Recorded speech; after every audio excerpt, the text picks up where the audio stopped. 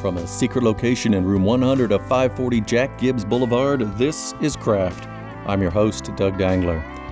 Brian Kilmeade will appear with the Thurber House Evenings with Authors series on Thursday, November 2nd to discuss his latest historical thriller, Andrew Jackson and the Miracle of New Orleans, the battle that shaped America's destiny. Welcome to Craft, Brian Kilmeade.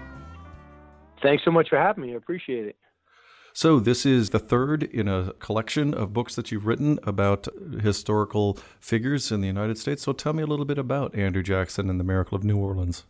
I mean, what I'm trying not to do is not to do the definitive biography on Andrew Jackson. I think that's been done before. What I wanted to do was focus on things in our history that doesn't get enough attention that I think that are worthy to bring out. That's where George Washington inspiring. I thought, they were top secret till 1930. And then you have the Tripoli pirates. Thomas Jefferson takes on Muslim extremists, in the 1800s, late 1780s. I thought that would be something to bring forward. And now I thought we found something in the Battle of New Orleans, which everyone told us, hey, you didn't have to fight that battle. They had already signed the peace treaty, Treaty of Ghent. And it's just not true. And then you see the unfathomable victory and the message it sent to the rest of the world. It set the tone for where we are today because we overcame the world's best infantry in a matter of under an hour, wiped them out after they have had their way with us throughout the entire War of 1812. And Jackson's the one who led it. He's a self-taught military leader. Mm-hmm. How did you get interested in Jackson? What parts of his background appealed to you before you started? There's nothing that doesn't interest me about Andrew Jackson, which, when they're starting to debate about him, I saw so many former presidents loved him. You hear about FDR, Truman, Teddy Roosevelt wrote a book about him. Lincoln referred to him.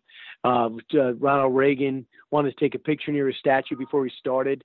So I just thought, there's got to be something special about him, as well as controversial. No one could defend slavery. No one should defend Trail of Tears. Absolutely not. But a guy that balanced the budget, orphaned at 13 years old, becomes a congressman, a senator, a judge, obviously a lawyer, a major general, and a two-term president. I mean, that's pretty cool. And that is the American success story. And a guy that has to put together an army, now with a bunch of Irish and English, but with Cajuns, with French, with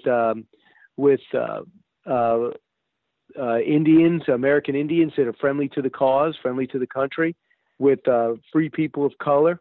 And he's got to put this army together in 3 weeks. I said, no, that's a great American story. And that's typical because with strength in our diversity. So tell me about when you're writing this. So you have a writing partner that you work with. What's your strategy for sitting down and creating the book? We do some work. When I'm out touring for the book, we start laying the foundation down. We down what we think should be the chapters, and then we write the summaries, and then we start blowing up the chapters one by one and going back and forth. And next thing you know, we have what we think is something worthy of giving to the editor, and we have a great editor. The editor will take a look at it and come back and come back to different things. And then we get close. We start hunting for the right pictures, paintings, photos. And it's pretty much the same process over the last three times. I have 5 books overall, and this is the third one of history.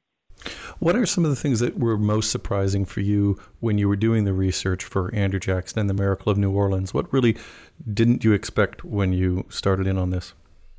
I mean, number one, I didn't grow up with a Hagstrom in my hand. Until you understand New Orleans, what it stood for, and where the Mississippi is, you don't understand the reason, the message it sent, and the reason why we had to win the battle. If you control the mouth of the Mississippi, you control the Mississippi because you control what comes in and out. And if you can't control the Mississippi, you can't go past it and grow west. So I had no idea that the British were looking to hold on to it. And paperwork revealed, Ron Dres, a historian who might be the best in the business on this, says, listen, there's paperwork that showed that they had every intention of holding the Mississippi, holding New Orleans after we left. And I had no idea about that. And if they did that, they could have flipped it back to the Spanish. They never thought the French had the right to sell it to us, Napoleon. And if we had not gotten that, it would have held up America's growth another 50 years, maybe more, maybe forever. We would have stopped where we stopped. So when you have these three people now, George Washington, Thomas Jefferson, and Andrew Jackson, when you look at them as a group, what kind of things do you like to tell people about these three major figures in American history that you see maybe brings them together or brings them or makes them really distinct from each other? Well, I mean, you had, Jackson looked up to Washington like most everybody because he was a great warrior, a great leader, understated, didn't like to brag, would stay humble. He loved Jefferson's intellect, but Jefferson didn't love him, and he didn't love the fact that Jefferson didn't the way I can understand it, didn't really rally to the military cause in the Revolutionary War when they told him get a militia together and stand up for Virginia. He's like, I don't think so. And, Jefferson then does toast him after the Battle of New Orleans and does consult Madison through the entire time as Washington burns on down. And then you have Jackson, this great instinctive, confident leader who never took a backward step, even if it meant he had to get shot in a duel. But understand, he had compassion. He was revered and feared. And even when he was suffering from dysentery, he had to devise a battle plan, 6'1", 140 pounds. He still had this reverence and presence about him. And yet he also had every reason to be a miserable failure. His older brother dies in the Revolutionary War. His second oldest brother dies in the war, imprisoned at the same camp as him. His mom dies. He only finds out when her trunk arrives from home. I mean, you'd have causes like that. People are ruined. Instead, he said, I'm determined to matter. And that just left me in awe. We still have that American dream today. Don't tell me where you're from. Tell me where you're going. And that's the way Jackson seems to have lived his life. And he knew he was special. He was keeping his papers and touring the Hermitage, getting behind the glass, going to New Orleans, seeing how he was looked up to. Yeah, what do you think accounts for that in terms of his background and everything? If he, with the background that you're describing, what gave him that drive? I think it's the same thing that gives certain people a drive. I mean, something about him wanted to matter. When you go through your entire youth, never getting a gift, never really feeling that's home, and then you have the American people of that era rally to his side. He felt like the town, the county, the state, the country was counting on him, and he felt the loyalty to him, as well as he felt a sense of revenge towards the British. You wiped out my family, and there'll be hell to pay. And the War of 1812 was that opportunity.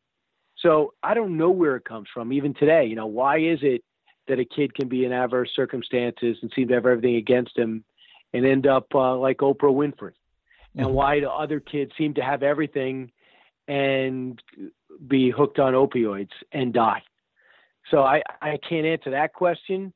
I could tell you when someone stands out like Jackson stands out back then as well. I think they make news and they live throughout history. I mean, there's a reason why I remember him, not just because he was a two-term president. When you look at all of the people that all these three men that you've written about, which one would you most like to meet? Would you most like to sit down and talk to out of Jefferson, Washington, and Jackson? I mean, it's got to be, if I had to pick one, it would be Washington, clearly, because he had everything. But I also thought although it was pretty noteworthy too, they all three ended up wealthy. They had their money problems, but they all ended up wealthy. So you can be successful, wealthy, a leader, and still sacrifice it all for your idea of a country. Mm-hmm. And, look, no one says you're going to go to New Orleans and it's going to go well. Look at how many British officers died in that battle. You're not just sitting back in a bunker hoping your men fight. I mean, this guy was on the front lines. Washington was on the front lines. Jefferson, knew when he signed that paper, Declaration of Independence, and wrote it, that was his death sentence if we had lost.